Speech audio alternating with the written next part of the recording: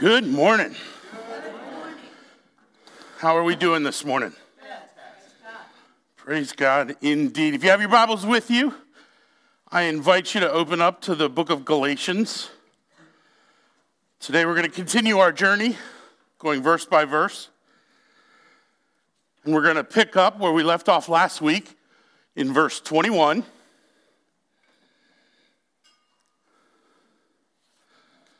And this is God's word. His people should hear it and receive it as such. Galatians 4:21. Tell me, you who desire to be under the law, do you not listen to the law? For it is written that Abraham had two sons, one by a slave woman and one by a free woman. But the son of the slave was born according to the flesh, while the son of the free woman was born through promise. Now this may be interpreted allegorically. These women are two covenants. One is from Mount Sinai, bearing children for slavery. She is Hagar. Now Hagar is Mount Sinai in Arabia. She corresponds to the present Jerusalem, for she is in slavery with her children. But the Jerusalem above is free. She is our mother. For it is written, rejoice, O barren one who does not bear. Break forth and cry aloud, you who are not in labor. For the children of the desolate one will be more than those of the one who has a husband. Now you, brothers, like Isaac, are children of promise. But just as at that time, he who was born according to the flesh persecuted him who was born according to the Spirit, so also it is now. But what does the scripture say? Cast out the slave woman and her son, for the son of the slave woman shall not inherit with the son of the free woman. So, brothers, we are not children of the slave, but of the free woman. Please pray with me. Heavenly Father, as we gather this morning, we ask you to make yourself known to us. Father, we ask that you would show us who we are, whose we are, and how that could be. Lord, we love you and we praise you and we rejoice in the good news of Jesus Christ, who has done all that is required for our salvation. To him be praise and glory and honor. And all God's people agree.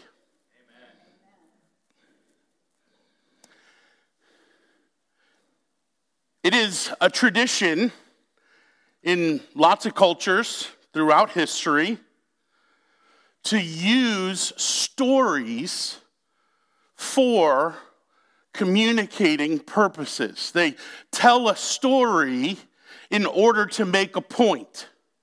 They tell a story in order to teach a moral truth or a pattern of the way the world works. Today we will see Paul use, and he tells us that that's what he's doing, an allegory. An allegory. An allegory is a story in which specific people, places, or events stand, in other words, represent deep spiritual truth. In other words, Paul's going to tell a story to make a spiritual point. But one of the nifty parts of the story that he's going to tell is it's the story found in Genesis about Abraham and his wife and his two sons born to different mothers. So yes, we can, in fact, refer to Abraham as having two different baby mamas. It's not something we usually say in the pulpit, but it is incredibly important In fact, Paul is saying that this history, which deals with lots of difficulty, lots of embarrassment for us perhaps, or even reminding us of areas of deep woundedness. This passage in some part deals with infertility. Infertility is something the church should probably talk about more, both from the pulpit and in living rooms. And so I just want to warn you that not everything we are going to dive into is exciting or fanciful. In fact, in many ways, this is probably the hardest passage in Paul's letter to the churches of Galatia. And it is a tight argument. Have you ever met somebody who uses a metaphor and then adds a metaphor to the original metaphor? And then another and another, and you get lost at some point in the metaphors? You kind of have to go, clarifying question. Can you do that again? Right? Sometimes an image is used in multiple ways, and that can be an artistic expression. Great poets can use the same words in different ways, or take an image and then walk it through, and their goal is to help teach or give insight to whatever the subject matter they're discussing. But I want to be clear about two things as we begin. One is that Paul is doing something that you and I are not empowered to do. And that is to attach deep spiritual meaning to things that God has not said are that way. There is a sense in which Paul gets to say, "Thus says the Lord, therefore," insert spiritual truth. It's very dangerous for us to get super excited about taking biblical imagery and manipulating it or undergirding it or attaching new ideas to it. Every time I hear somebody say, "Oh, have you read the new book about?" I always have a similar question. Are they inventing an idea, or are they representing it in a new way? Right? Is the message the same? Is the truth the same? And we're talking about an elegant presentation of it, or a cool insight to it in its original content? Or is this something they're making up, taking now and inserting it back into then? As the Apostle Paul is different from us in calling and ability and his purpose, we are to glean from and understand the allegories God has given and explained to us.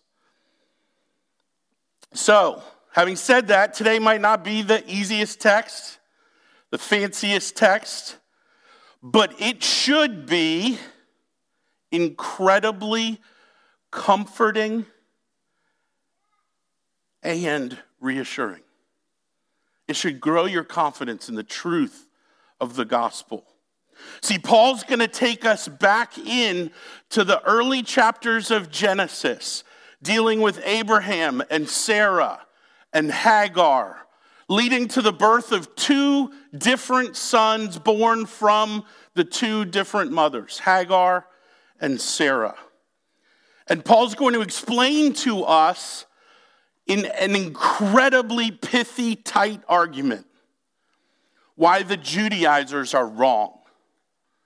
Why you don't go to Judaism and the obedience of the law as an attempt to find your blessings and favor with God through your own obedience. That's not what it's there for.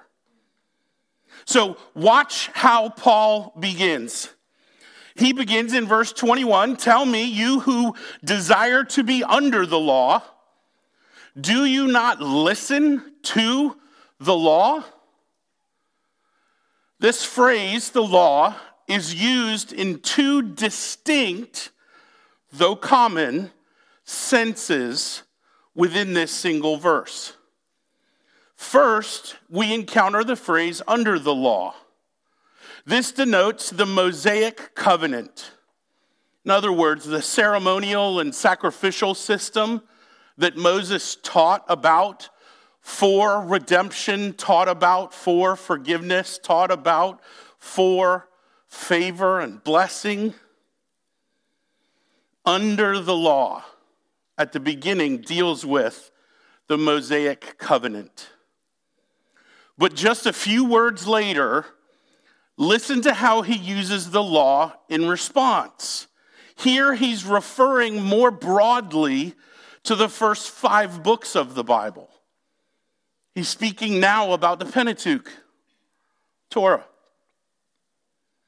See, what he's saying here is, all right, y'all, tell me, those of you who now desire to be under the covenant that God made with Moses for your redemption, do you not listen to the books of Moses, the books that Moses wrote, which contain that Mosaic covenant? In other words, listen to what Moses wrote about Abraham's 2 sons being from different mothers. You see the setup? You guys want to return to the law as a source of blessing by your own obedience? That didn't last 16 chapters into the Bible. You love the covenant with Moses as a source of identity for Abraham? You guys have missed the mark from the beginning. So he's saying, tell me, you who desire to be under the law, under the weight and restriction, under the demand of performance, don't you know what Moses wrote? You're cherry picking. Not only are you misunderstanding, you're not putting the ceremonial law in the context of the covenant of grace. Goes on, verse 22, for it is written that Abraham had 2 sons, one by a slave woman and one by a free woman. You could refer to this as the tale of 2 sons from Genesis 16. Trying to understand the relationship Abraham has with Hagar, and Hagar has to her son Ishmael, and Ishmael has to the people of God, compared to Sarah and Isaac and the people of God. This is where we're going. It's a tale of 2 sons. So he continues, verse 23. But the son of the slave woman was born according to the flesh, while the son of the free woman was born through promise. Do you remember the history of where Ishmael came from? I encourage you this week, go back, read it for yourself. You'll see what Paul is saying here. God made a promise to Abraham. In fact, throughout the Old Testament, you will see this phrase pop up again and again and again and again. The promise. Not a promise, the promise. The Abrahamic promise, the promise that God made to Abraham, beginning in Genesis 12, 1 through 3.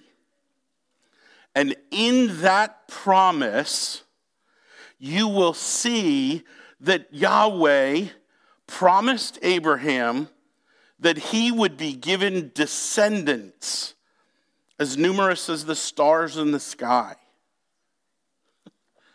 Take a moment and think about how many stars you could see in the sky if there was no light pollution. Have you ever been in the kind of the mountain areas of West Virginia, perhaps, away from the cities where the light pollution is dim? It's like there's thousands upon thousands more, infinitely more. And that still has some haze and light fog. Imagine living in a world where a candle was the brightest light you had. Little oil wick. And then blowing it out and staring at the sky.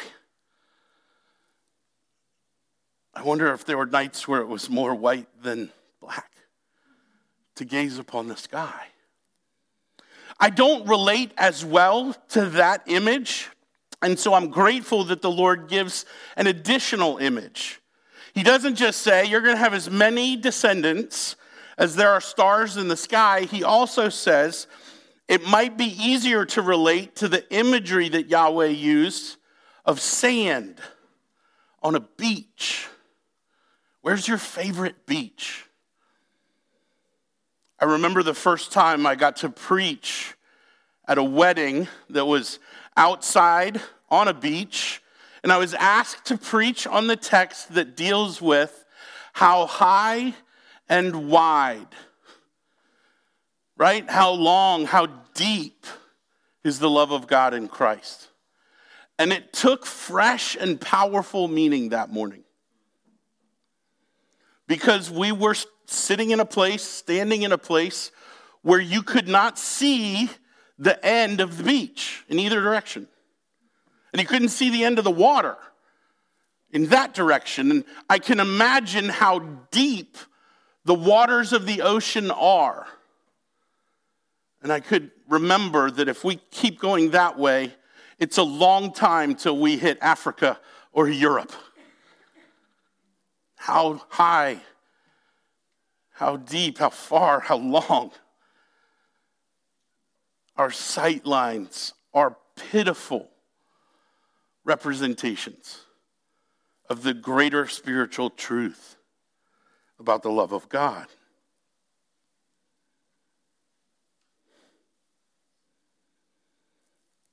That's how many sons Abraham was supposed to have. How many children? But his wife was old. He was older. In fact, one of the most important things we learn about the nature of their relationship is that Sarah was barren and they were childless. Well past healthy childbearing years. How far past menopause had Sarah gone? But God Almighty had promised. He said, I'm going to do this thing. And so, I imagine that early on, after hearing that promise from Almighty God, spoken clearly, understood rightly, there were mornings where Abraham woke up, rolled over, and looked at his wife. Did it happen? How do you feel? You think there might... No? Okay, all right, sorry, all right. The Lord is good, we trust him. After how many weeks? How many months? How many seasons of a year? How many years upon years? Are you... No. How can that be?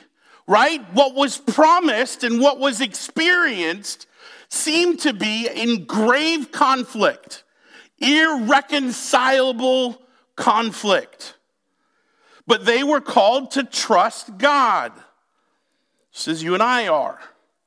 This is one of the biggest things you could ever trust God with. Every couple battling infertility tries to remember general truths without receiving them as specific spoken promises to them. They want to trust God, they want to love God, but it hurts. There might be mornings or moments where you feel like you have failed somehow, as if you were in control of the autonomic processes of your body. I don't mean to belabor this point, but I don't think we understand Hagar if we don't understand confusion and anxiety and anger and bitterness and fear, all in a daily cocktail, all ready for swallowing, ready for surrendering. Most free moments. This is where their heart lands.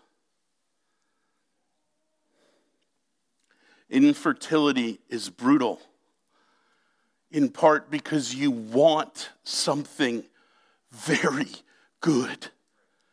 And it is something that is very good that sometimes feels very easy for others and impossible for you.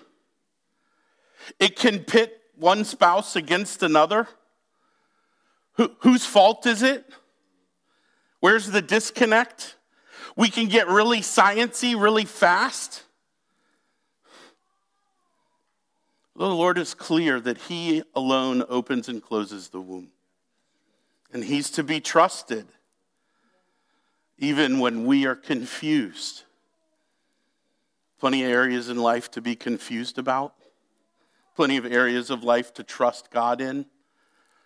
But because it deals with life and the absence of life, and it deals with intimacy and sex, it can become arresting. It is important for us to consider these things in order to understand the context of what decision Abraham, at the urging of his wife, does. It's important that we remember that in their day, this was a legal right. That in their day, Hagar's will was not considered. It's somehow helpful that Abraham and Sarah are in it together. This is not an infidelity that she had no knowledge of and must forgive later, perhaps. This was the plan. But the plan was born according to the flesh. This is what Paul tells us in verse 23. The allegory holds because how Ishmael is born is tied to why the Judaizers are wrong. Inseparably linked. Ishmael was born by natural thinking, by human wisdom. The son of the slave woman was born according to the flesh. And the contrast to that in verse 23 is that the son of the free woman is born through promise. God promised the impossible. He didn't promise the unlikely or rare. He promised what if anyone else had said it would be hopeless wishing. I really wish you felt better. Yeah, but you don't have any power over that. Nah, just keep at it. It could happen. That is not God Almighty, creator of all things, saying, I will put pregnancy in your womb. You will be fertile. You will carry a child, and that child will not only be born, but they will live long enough to have other children who will have children who will have children, like grains of sand on the seashore.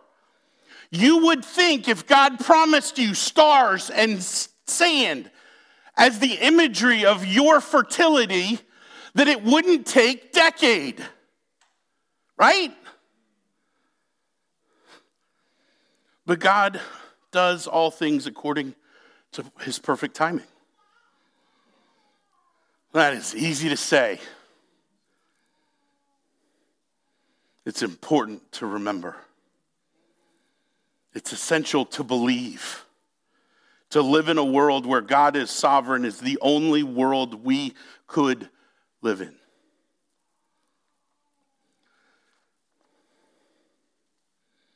So though many barren years had passed from the time of God's promise of a son to Abraham and Sarah, they still remained childless. So this is Abraham and Sarah, they took matters into their own sinful hands. This is the allegory. They took matters into their own sinful hands, which, by the way, never works out the way we envision. We can chuckle, but we better be chuckling at our histories. Here's a theological way to describe how Ishmael came to be born. Abraham and Sarah tried to lay hold of God's covenant promise through their own sinful efforts. That's the problem of the Judaizers. It's the problem with legalism. It's the problem of not believing the true gospel. Because the gospel is not about what you do for God. The one true gospel is about what God in Christ has done for us. What he has given us. The last thing you want from God is a paycheck. His gift is way better. They tried to lay hold of God's covenant promise by their own sinful efforts. See, Sarah urged a willing Abraham to have sexual intercourse with her handmaiden. You see this in Genesis 16, verses 3 and 4. And this is why, this is the basis for Paul characterizing Ishmael's birth as according to the flesh. Sarah and Abraham tried to lay hold of this covenant promise through their sinful effort. Well, if God's not doing it through Sarah, we must find a new way. Don't do it. Stop doing it.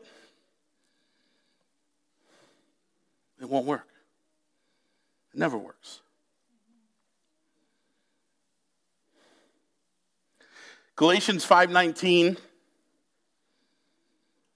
Paul will, next chapter, lead a list of the works of the flesh.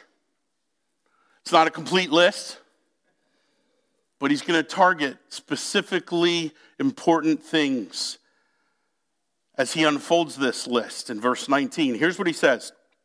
Now the works of the flesh are evident. It means they're easy to see. Sexual immorality, impurity, and sensuality. And then he goes on, verse 20 and following.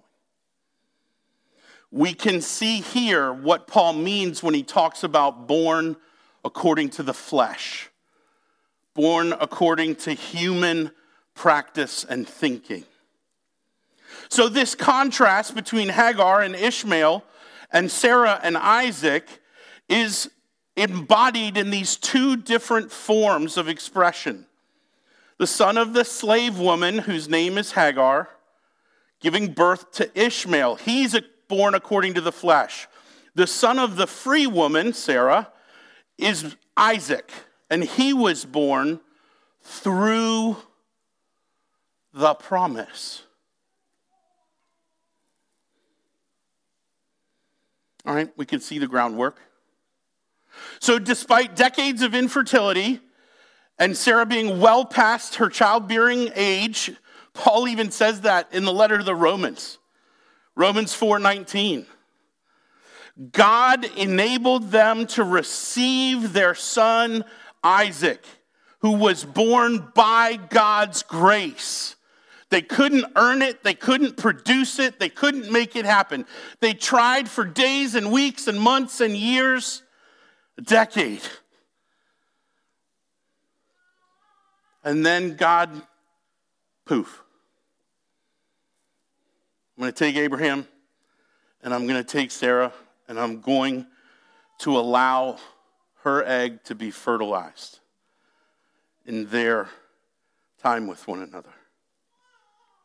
So Ishmael is born through sinful human effort, and Isaac was born through God's grace in fulfillment of God's covenant promise. Do you hear the words of salvation? Do you see the argument, the intellectual argument about justification being grounded in what happens in Genesis? In the first generation of God's people, Abraham. So when he says here in 24 that this is to be interpreted allegorically, he's saying these women represent two distinct covenants, two different covenants. One is the larger of the two, the covenant of grace. It's the covenant of grace that contains within it the purpose of the ceremonial laws, the sacrificial system of Moses. This is not a Paul invention. This is not a David invention. The prophets didn't imagine this. This was true from the beginning. From the beginning. God's people were to be defined not by their sinful effort, but on the basis and grounding of His grace. J.I. Packer defines grace as mercy contrary to merit. Sometimes when we say that grace is unmerited favor, we're not wrong, but there's more to it. It's like having a big scoop of ice cream in a bowl. You want hot fudge, right? You want the toppings and the rest of it. A bowl of ice cream is great, but it should fit in a larger context of a build your own sundae, says the fat guy.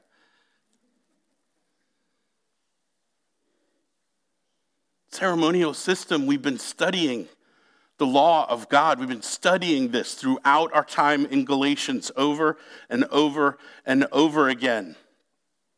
So when Paul says it's allegorical, I'm sure he has the attention of both the Jews who find their identity as being children of Abraham, children of Moses. They like Moses a lot.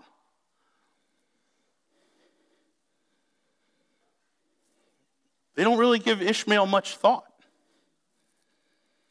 And Paul has one of the best sucker punches I've ever seen in a text.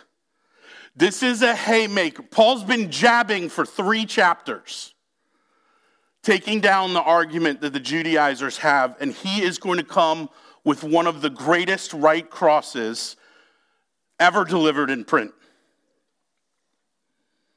So here's the allegorical interpretation. These women represent 2 covenants. One is from Mount Sinai, and every Jew goes, me, that's me. Sinai, that's me. That's my boy Moses, spending weeks with God. I'm not sure I want to attach myself to those crazy people who didn't want God to talk to them anymore, but like Moses, Sinai, that's like post-deliverance. That's we're out of Egypt. That's my guy. That's the team I play for. Let's roll. One is from Mount Sinai, bearing children for Slavery? From Mount Sinai? Hagar? Wait, Hagar is not Sinai, right? The children of Abraham are the ones that are Moses and like the promised land and all that stuff. Here Paul has one of the best gotchas you could ever imagine. Who do the Jews hate more than the Arabs?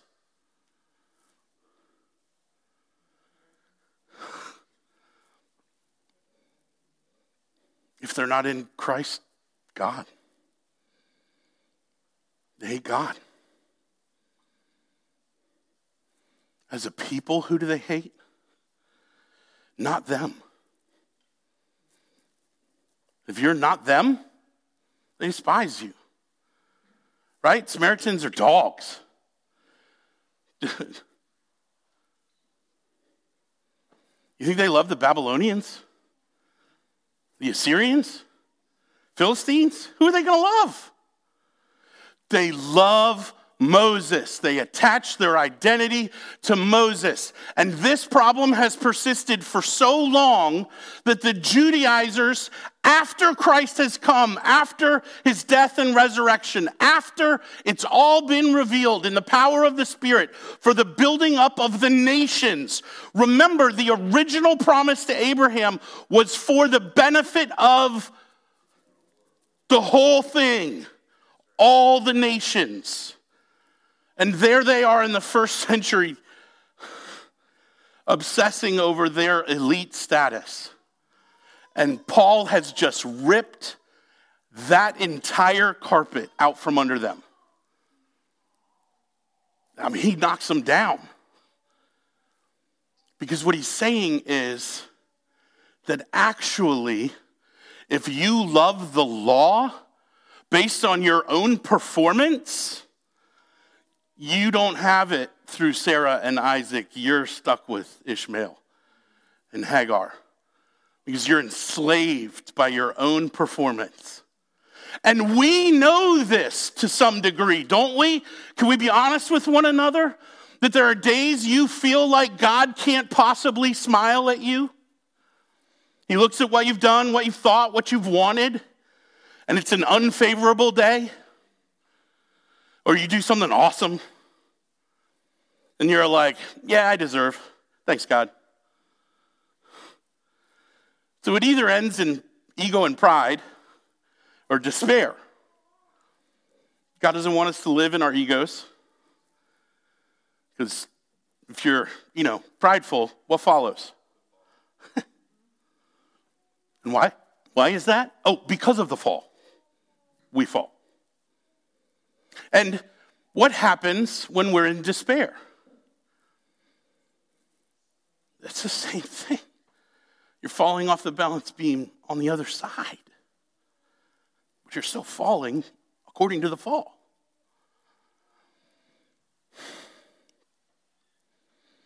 Hagar is Mount Sinai.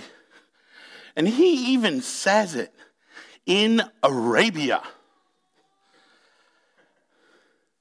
I want to be very clear and take a pastoral time out for a second. What is happening on the other side of the world, in Israel right now, is awful. It's awful.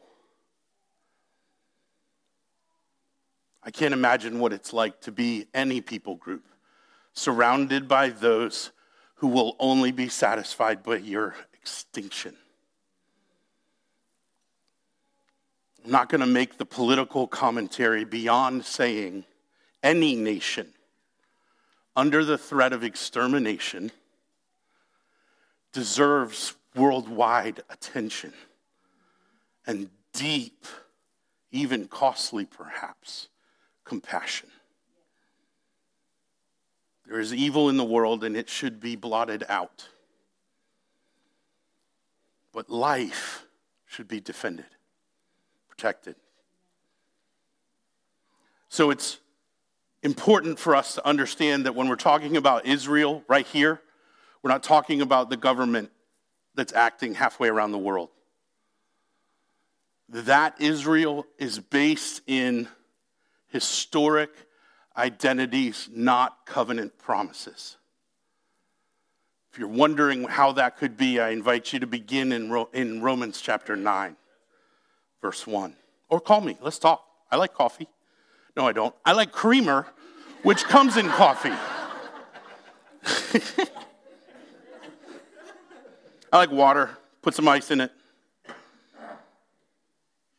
So when we read here that we're talking about Arabs in Arabia, and we're talking about Mount Sinai, and we're talking about Moses and Jews, let us not read a modern American understanding of geopolitics into this text.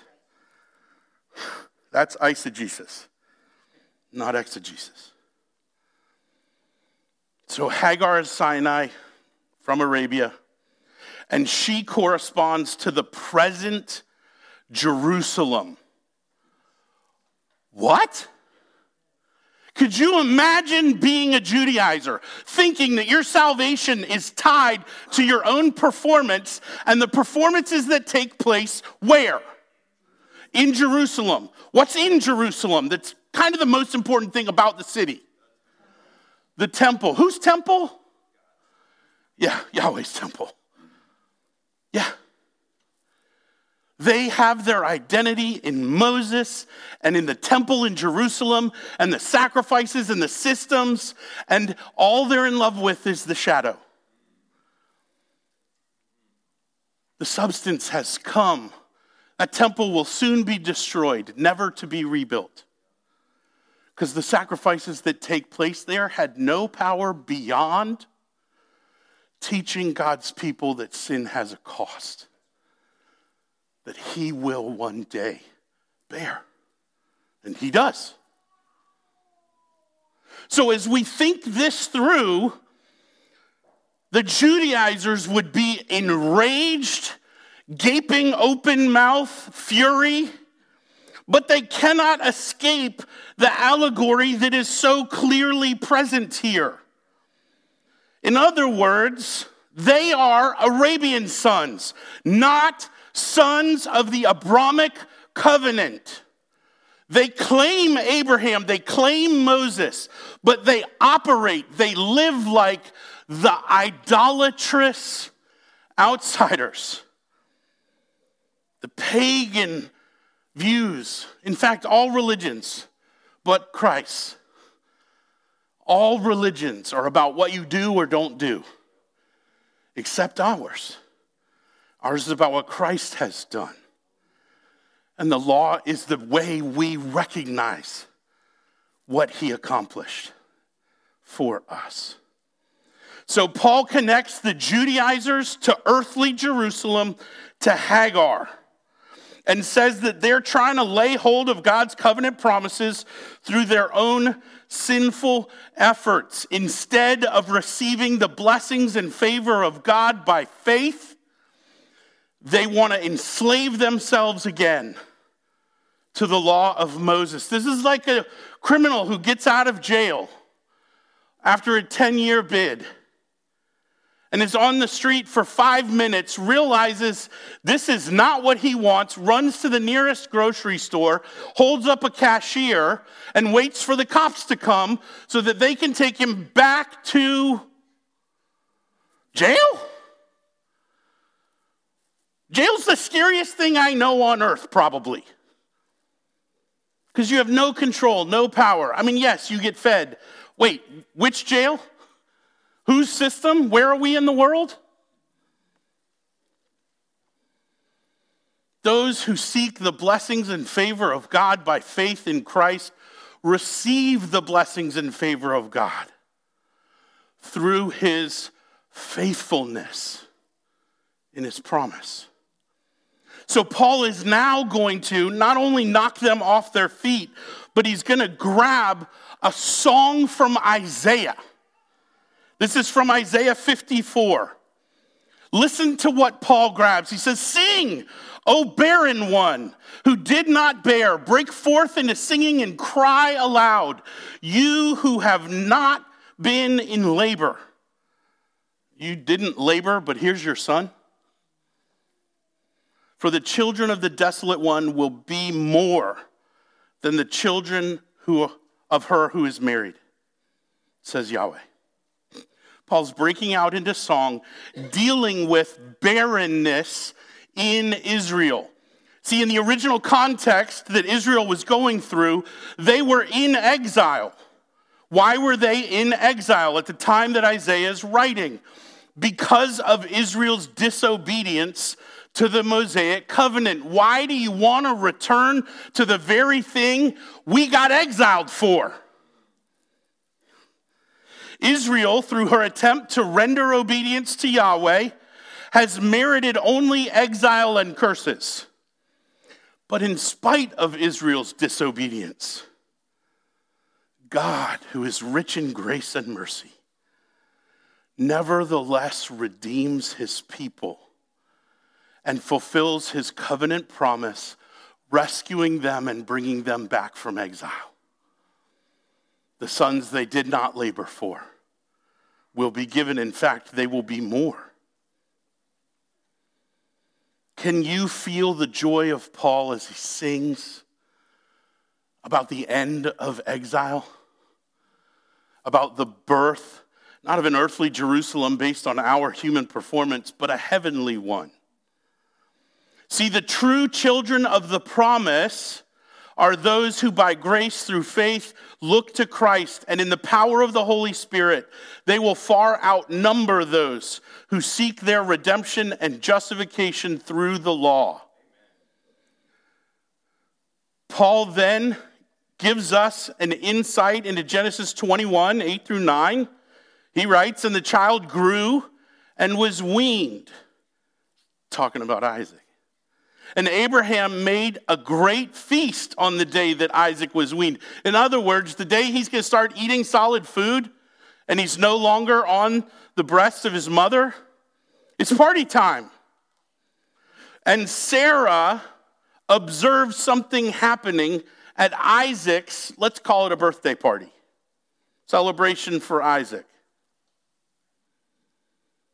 "Sarah saw that the son of Hagar, the Egyptian, whom she had born to Abraham, was laughing at Isaac." Now that sounds good, right? Who here doesn't like to laugh? Everybody point at Dale. Just kidding. Dale's one of the best laughers I know. Thanks for sitting in the front row. Don't excommunicate me, please. That's an inside joke from a long time ago.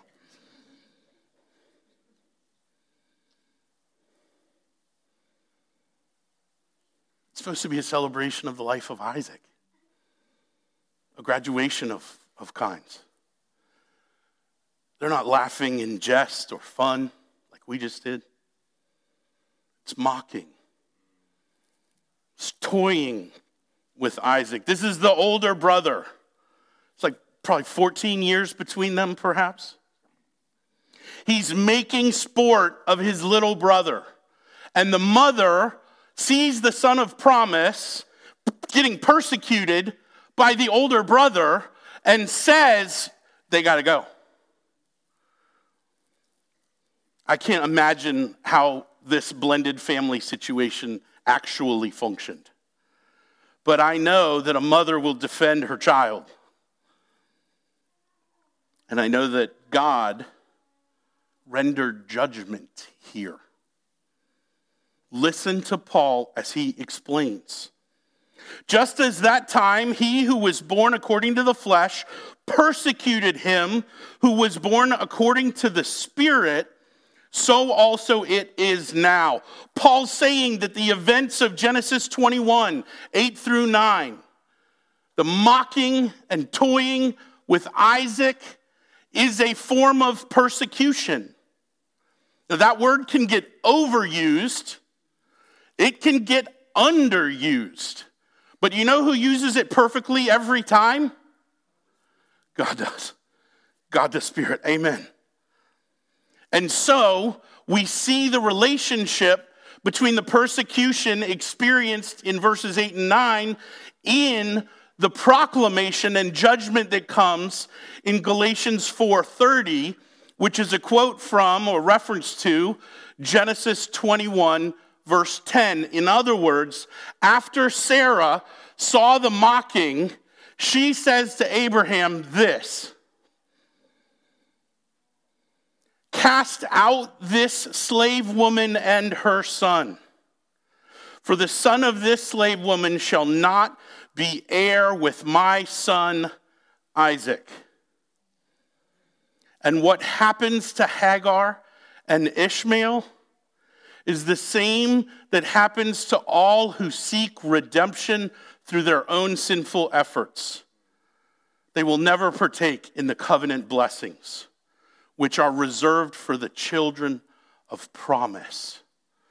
This is the argument that Paul is making. So children born not by sinful human effort, but by the grace of God through the work of the Holy Spirit. These are the children who are given salvation and justification because they come on the basis of God's grace alone. In other words, we're going to have a handout for you so you can take it home. And it's going to have on one side the life of one who is committed to works for their salvation. It's under the heading doing. The other one is under the heading believing. Because these are the two contrary ways to live that Paul is outlining in the whole dang letter. Because there's no such thing as performance-based Christianity. The only way to gain God's favor, receive his blessings, is to trust in Jesus Christ. And what do we trust? We trust in Jesus' obedient life, where he earns the covenant blessings that we are so lavishly receiving. And in his atoning death, he suffered the curses that our failure to obey the law deserves. So we trust in the obedient life of Jesus. We trust in the atoning death, that he died in my place, and that God's wrath is satisfied with what Christ has suffered, and he died in my place. That is not the end of the story. We not only have the obedient life of Christ in all its righteousness and the atoning death in all its efficacy, we have a tangible, visible, and hopeful image given to us in the vindication of Christ in the resurrection on that Sunday morning. That is the only way to be in right standing with God. What does the scripture say? The scripture says, "Cast out the woman and her son. For the son of the slave woman shall not inherit with the son of the free woman." Here's his urge, verse 31.